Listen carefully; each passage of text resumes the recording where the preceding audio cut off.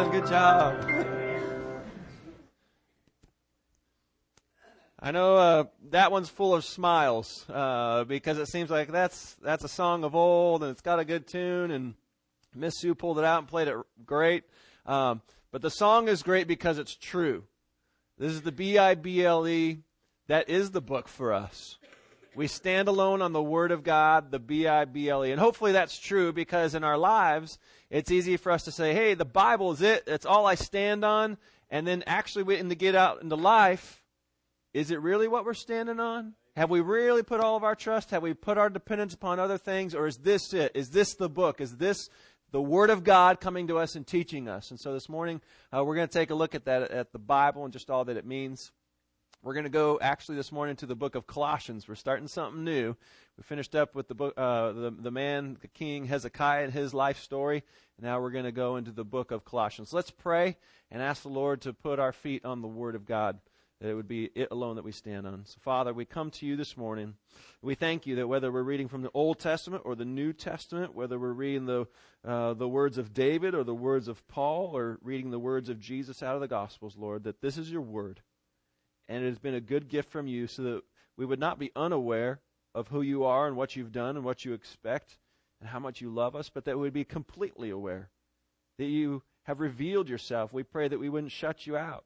We pray that our hearts wouldn't be stubborn and that they wouldn't be callous, and that our ears, that you would dig them out so that we can hear, and our heart, that it would be softened, that we may receive what you have, that we may be changed more and more to look like Jesus, saved by you, and reserved for you until the day of your return. And so, Lord, I pray that you would guide my mind and my heart and my lips to preach only what you have for me to preach this morning. We pray this in Jesus' name. Amen. If you have your Bibles, please turn to the book of Colossians. We're in chapter 1, of course. In the Bible, it starts out with the Old Testament. We know God created. He created mankind, and then there was sin. We know that as a result of sin, that death came into the world, and that was the big problem. That no person, man or woman, that's ever lived could ever live forever, because sin was in our hearts from the get-go, and so we needed help. So it's the story of God and how He planned and He was orchestrating this help to come, and that help came in Jesus Christ. It says that the Word of God, Jesus, took on flesh. He became a human being like you and I, and He was on earth for 33 years. We know how that story goes. The Bible tells us that Jesus went and died on a cross for you and me. That because He did not want you to die for eternity under the wrath of God, He Himself was put under the wrath of God. Jesus took your wrath. He died on the cross for you. It says that after He died, that He was buried in a tomb. He was there for 3 days and He was there for 3 nights. And on the third day, on that Sunday, He rose from the dead, the firstborn from the dead. And it says that for 40 days He was there instructing His disciples about the kingdom of God and proving to them that He was alive. And then on that 40th day, on the day of Pentecost, He rose from the dead. And the Scripture says that after He had risen from the dead, but then he ascended into heaven. And then 40 days later was the day of Pentecost, when He went and He filled His church with the Holy Spirit. And in that, He was not only saving them, but now He was sending them into the world. And so from that point, you have disciples, you have followers of Jesus, whom He has now sent into the world, and they go. He had told them that they were to go from Jerusalem and then Judea and Samaria into all the nations of the world, sharing the good news, the gospel of Jesus Christ. And so the gospel would go out and it would do what no other word could do. This good news would go and it would make people mad. And in fact, it does make us mad because it offends our flesh. It offends our selfishness and our sin. The gospel, when it's really doing our work, if we're to be honest, it makes us mad. But man, it is a good and powerful word, and it miraculously comes and somehow changes the heart of human beings so that we would be saved. And as these disciples would go out, they were saved. They would go out and give this message that would save other people. And sometimes they'd be persecuted for it because people were offended. But there were cities that they would go into and they'd begin preaching the gospel, and there would become believers in that city. And so in these cities, as they would go preaching the gospel and there would become believers, that's when the church would start. And so at some point along the way, as Paul and his friends were going out preaching the gospel, this good news, somebody took the message to a town called Colossae. And there in Colossae, people believed. And the gospel, the word of God, did something and changed them from being sinners into being saints. And as soon as people believed in that town, there was a church. That's when you have a church. It's not because they incorporated with the state or they put a sign out front of their building or anything. They were a church because God had saved them, and now they were a collection of people who were called out of the world and into fellowship with Jesus Christ. So there was a church in Colossae. So this is the church that had started. Paul, we don't know that he ever visited there. It was probably one of his other disciples, one of his companions that had gone there and started the church, that had preached the gospel. People got saved and they started that church. So Paul is now writing this letter to Colossae. Letters are important.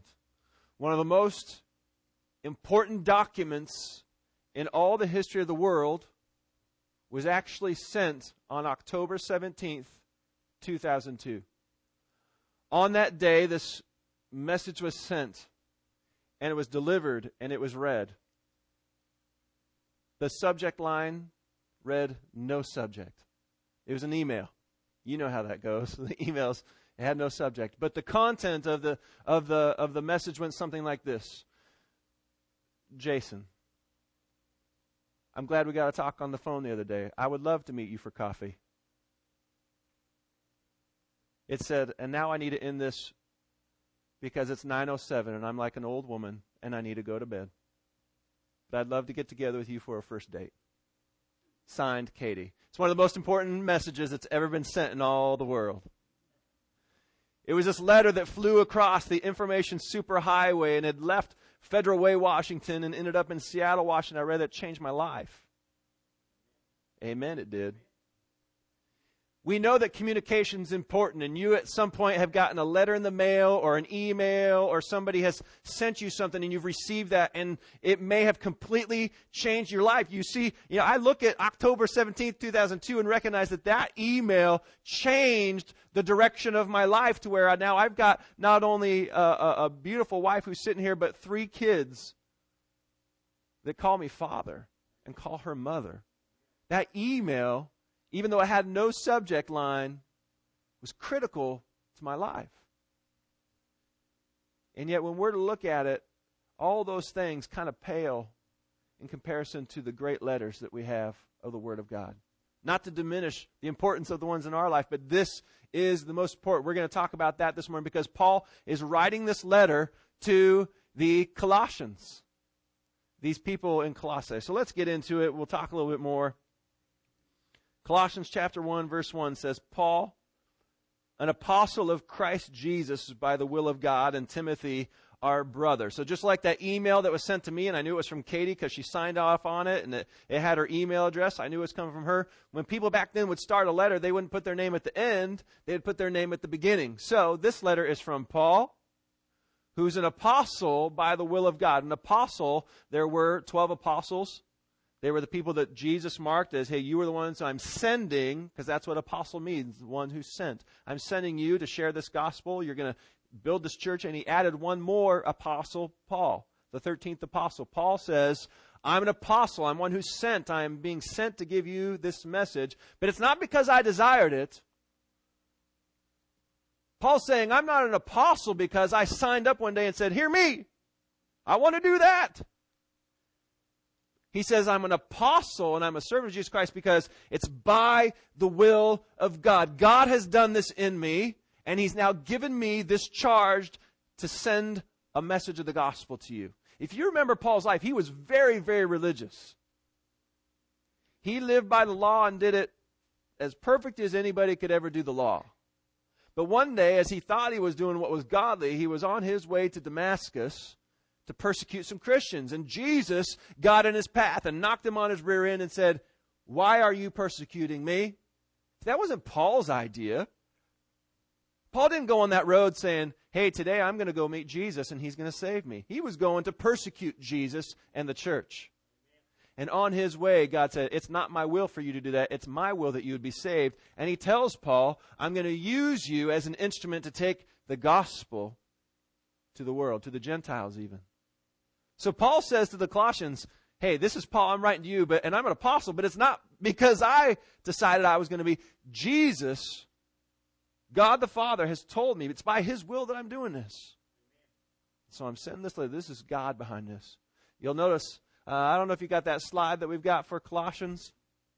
I showed this to Katie, and she said, isn't that kind of weird the way you have it, though, because it says in care of Paul. Shouldn't Paul's name be up in the return? But see, that's what Paul is saying. He's like, this isn't actually my word. It's in care of me. I'm bringing it to you, but the word is actually from Jesus Christ. This is Him talking to you. I am His disciple. I'm His apostle. This is not because I decided to get out my stationery and write you a letter today. Jesus is sending me this because it's His word. I've got to tell you what Jesus has to say about Himself. So Paul says, this isn't because I'm an apostle. I'm doing this because of Jesus. And Timothy's with me. Now, Timothy, he became a follower of Jesus, and then he became a disciple of Paul's. He actually would go around with Paul to these different churches, and he became a pastor in some cities like Ephesus, and he accompanied and was helpful to Paul in many ways.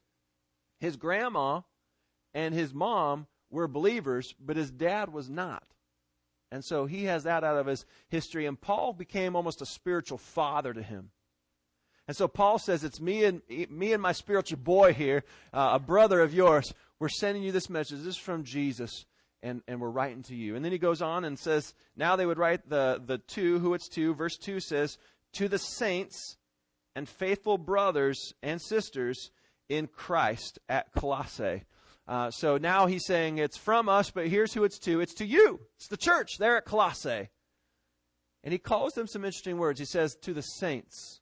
And I want to clear up that word right now, because just the other day we many people maybe, I don't know if you all did, but some of you put on green and you went off to work or to school and you were protecting yourself from getting pinched, right?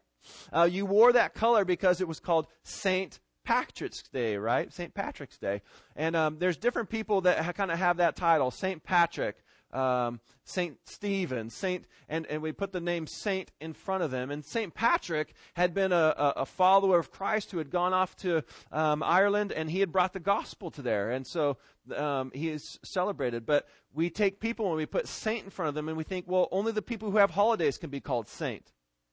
And the Catholics think that only if they've done something miraculous and done all these things, and then they could be stamped as being a saint.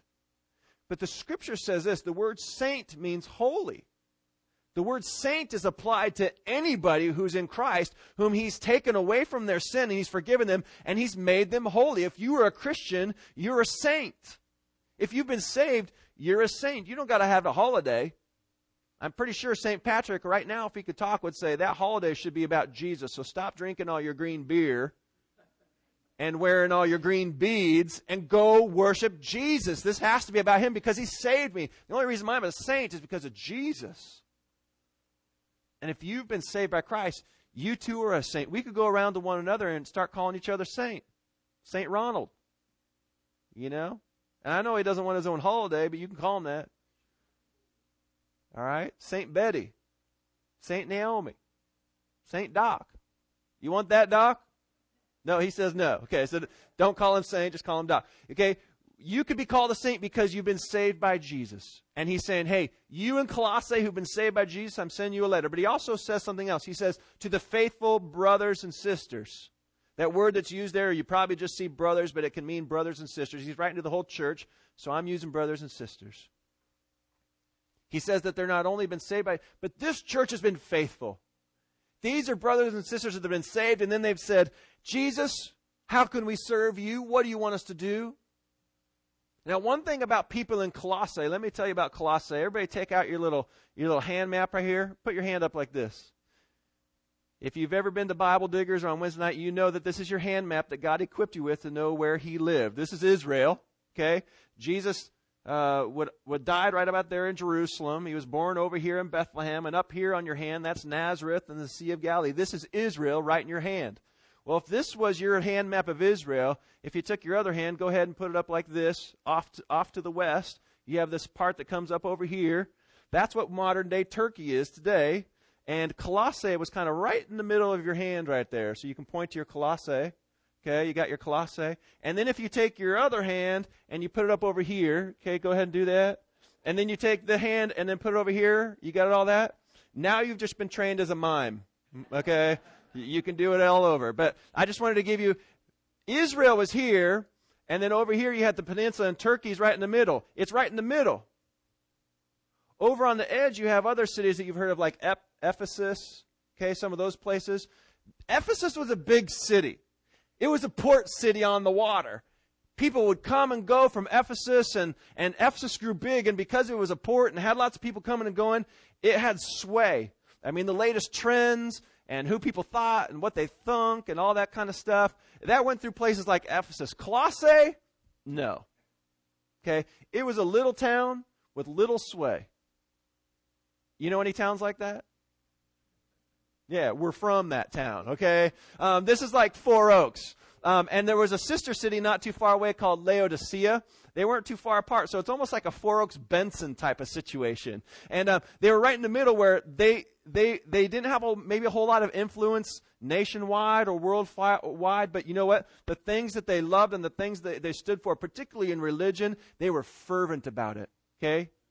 You all are fervent about some things around here. Chicken pastry, I've seen some of you are already drooling, okay, because the lunch that's coming up afterwards. You are fervent about your food. You love your chicken pastry. You love your pig pickings. You're fervent about that stuff.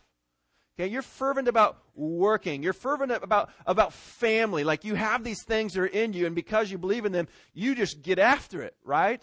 Colossae was the same way. It wasn't a big town where everybody was like looking for Colossae to show them what to do, but the people in Colossae and in that region, religiously, man, they were fervent. You gave them a religion. They went after not just Christianity, but a religion.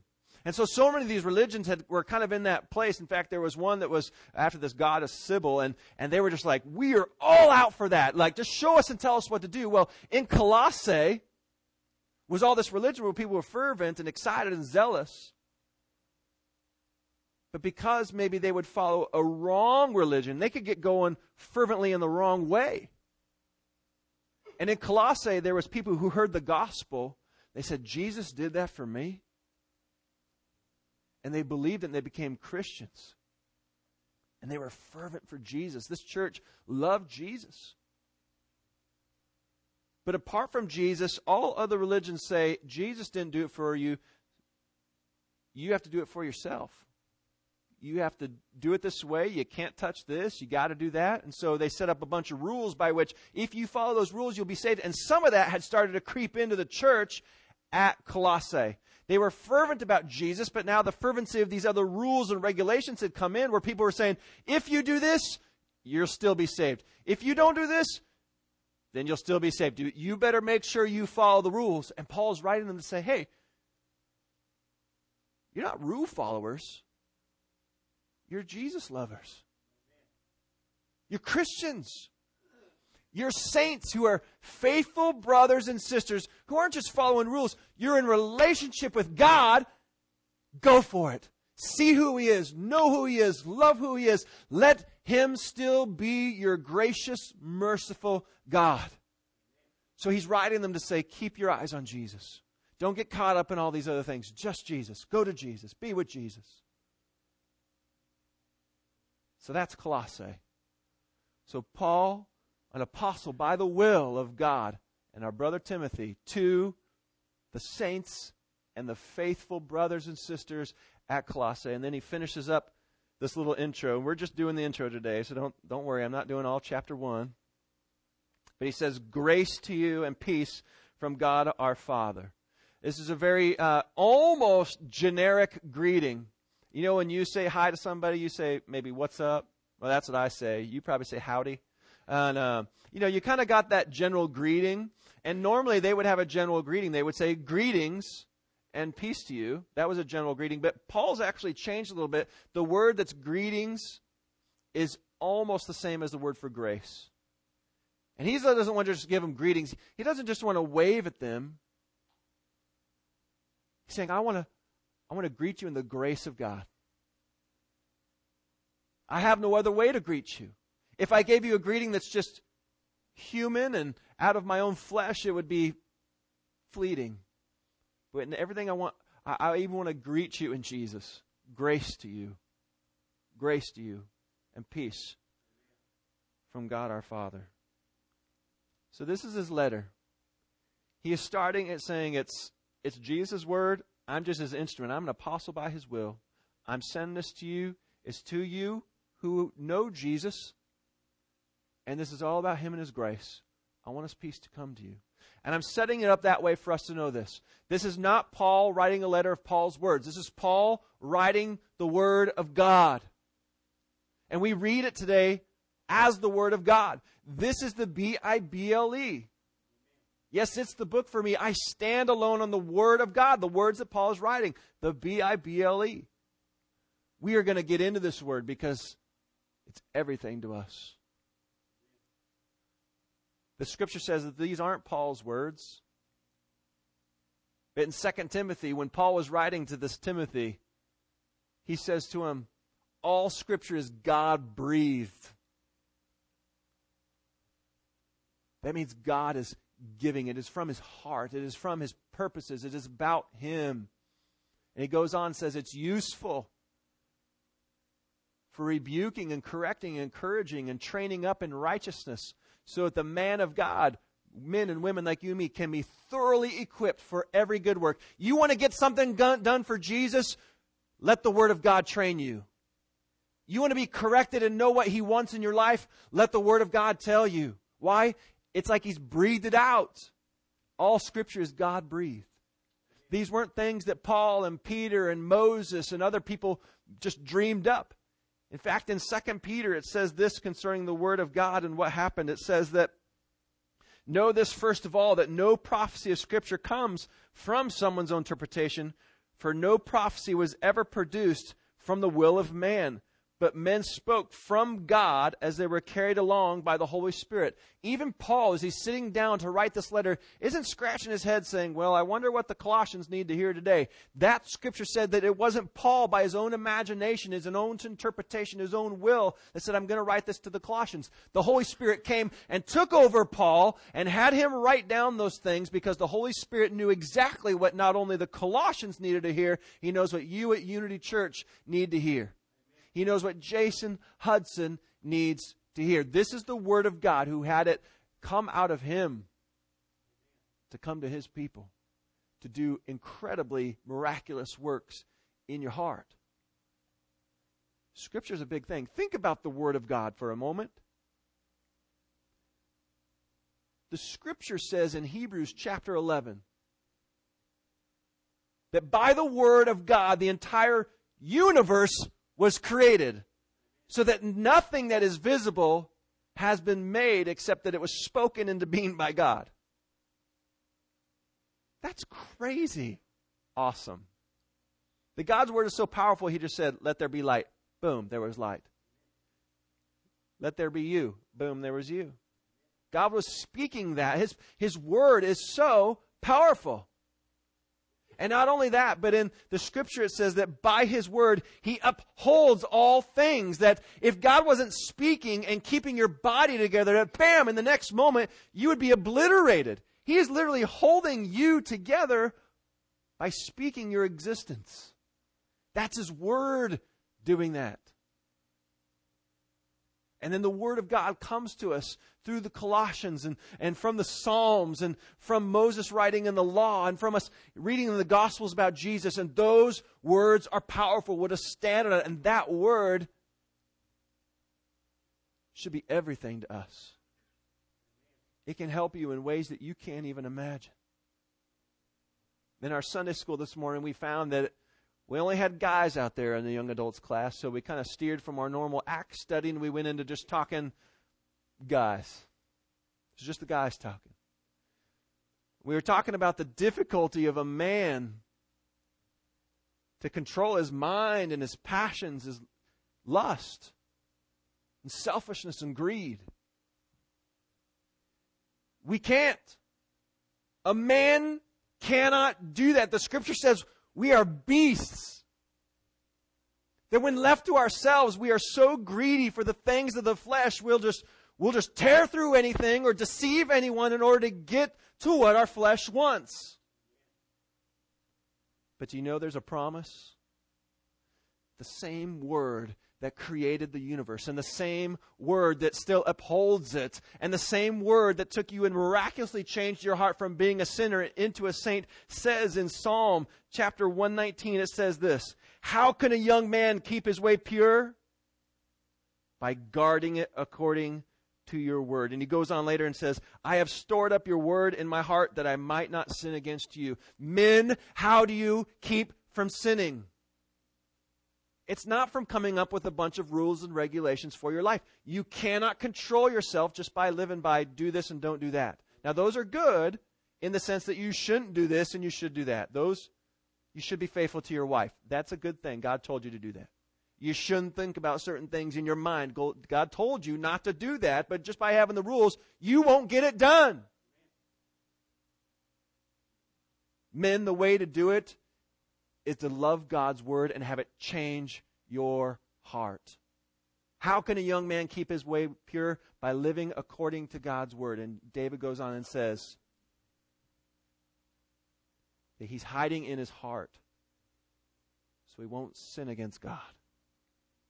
Until you have that heart and that passion change to love Jesus that only comes from the Word of God, you will never, ever be able to do the things that God wants you to do, whether it being what is moral or doing what He wants you to do in ministry or how He wants you to treat your wife or discipline your kids or help out at the church. You will never be able to do what God wants you to do in your life unless the Word of God has contained you. You won't. You will not be able to.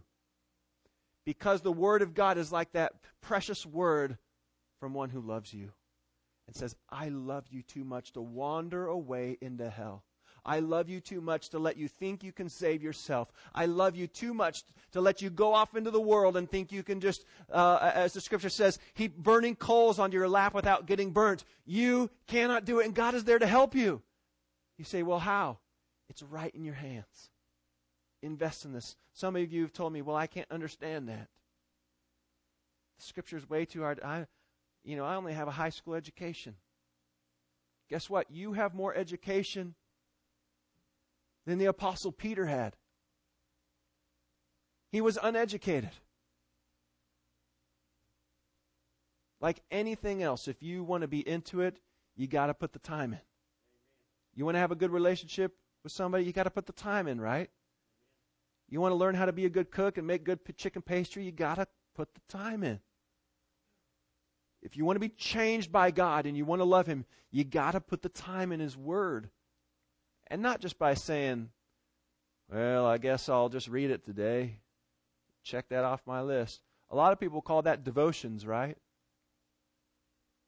Do your devotions. Do it today. Make sure you read it 30 minutes a day. It doesn't work like that. I had a professor at school one time. He sat us down. We all grew up in the church. But he sat us kids down at the cafeteria one day, and he said, I got to tell you a secret. Everybody come in close. We all leaned in close, and he said, I've got the secret. Don't tell him. He says, I don't do devotions. And we were all stunned. We were like, he's going to get himself fired if he's saying things like that. You can't be a professor at this Bible Christian school, writing books and teaching classes and not do devotions. And we were all stunned. And he said this. He said, it's not about doing devotions. It's about being devoted.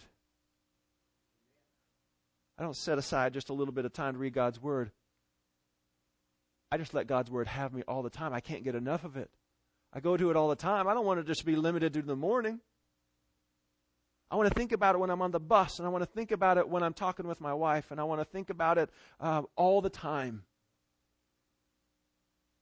Because Christ is devoted to me, and I'm devoted to Him. And that blew my mind. That it wasn't out of duty that he was reading his Bible, it was out of love.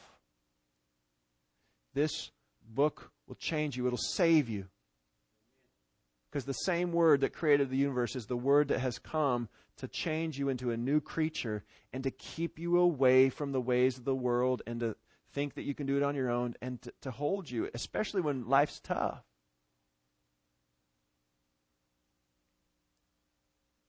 I remember a Bible class from high school long ago, and my teacher told me a story. I don't have names for these people, but the story has just always held true as to the power of God and what can do in somebody's life. He said there was a man who was just couldn't bear up under the life and its stress and all that was going on, and he had decided to end his life. And so he went and he got himself a hotel room where he could just go and he could jump out that window, just end it. And he went to the window and he was staring out, and he's just thinking everything, the weight of the world, of his world pressing in on him. And he said, I'm just going to take care of it. I'm just going to toss myself out, and I'll just take care of it. Before he did it, whatever it was kept him from going, and he's walking around this hotel room, and he wanders over to the bedside stand, and he opens up the nightstand. You know what he found, right? A Bible had been put there. So he takes out this Bible and he's thumbing through it, and he opens up to the inside of the front cover, and somebody had written something. And he begins to read it, and it was such and such a date, and it says, if you're reading this Bible, I need to tell you what the Bible did for me. The note went on to say that on that date, this person was in that room on the verge of throwing themselves out the window. They were going to end their life. Until they came back in the room, picked up the Bible and began to read it, and God got a hold of them. God had told that man, that he was a sinner, but that he died for him. And he read that gospel, and it changed him. He became a believer in that room that night. And so the guy who was writing the note said, please, before you make any decisions or whatever you're doing in your life, stop and let this book save you. Let it tell you about Jesus and that it saved you. And as that man read the note, he got down to the very end, and it was signed by his father.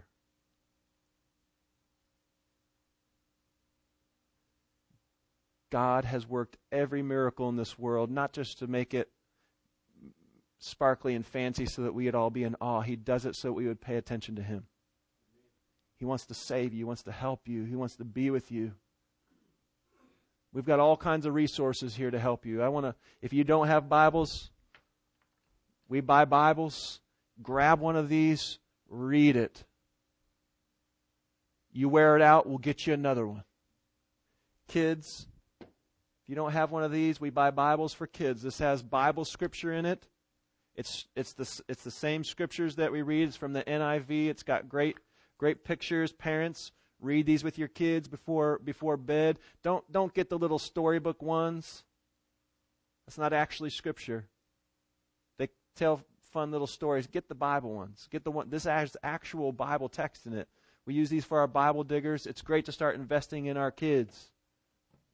If you need my help in any way, I would gladly sit and read the Bible with anybody at any time. You know that.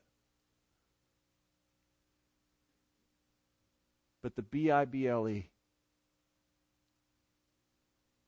can you say it's the book for me? Can you say that you stand alone on the Word of God? He wants us to. He definitely wants us to. If you're devoted to God, you'll go to this book. You'll go to this book. Some of you today are like, I don't know. When you stand before Jesus and He says, didn't you want to listen to me? I don't know, it's not going to cut it. He wants to get close to you now. He wants to get close to you now. Maybe today is the first message to get you onto that date, to get you into a relationship, to tell you how much He loves you. So we're going to go through Colossians. The Word of God come to them, but you got to know that this is the Word of God coming to you too. He wants to do a work in you through His Word. Father, we thank You. We thank You because when we were still sinners, Christ died for us. That was Your will that accomplished that. It was by Your power. And we're thankful that the good news of not only His death, but also His resurrection spread out like seed. And the people like Paul were saved, and Timothy, and Aquila and Priscilla and others, they were all saved. And then they went and took that message, and they let the Word of God change them. And then they would use that Word of God to go change others. And we're thankful that that Word has come to Four Oaks and to Benson, just like it did to Colossae. And we're thankful that that seed is changing us, Lord. We pray that you would cause us to desire you and to desire your word, because that word became flesh. This is not just a book of laws. This is not just a book of stories. This is the word of God. And we pray that it would teach us about Jesus, the word become flesh. Because we know that it's able to make one wise for salvation, and also, Lord, to keep us in relationship, to guard our hearts from evil and from sin, and to cause us to love you more. And so, Lord, I pray that you would cause us to trust you and love you more. We pray that as we go into this book, that we would never just make the excuse that it's too hard to understand. We know, Lord, that you have the power to cause us to understand. And so as much as we're capable, Lord, we pray that you would give us understanding. And Lord, today, if there are men and women and children, Lord, who are in need, and for certain that's all of us, Lord, I pray that you would come to us not with another song and not with another Facebook post. I pray you'd come to us with your word, Lord. I pray that your word would come and that we would stand on it.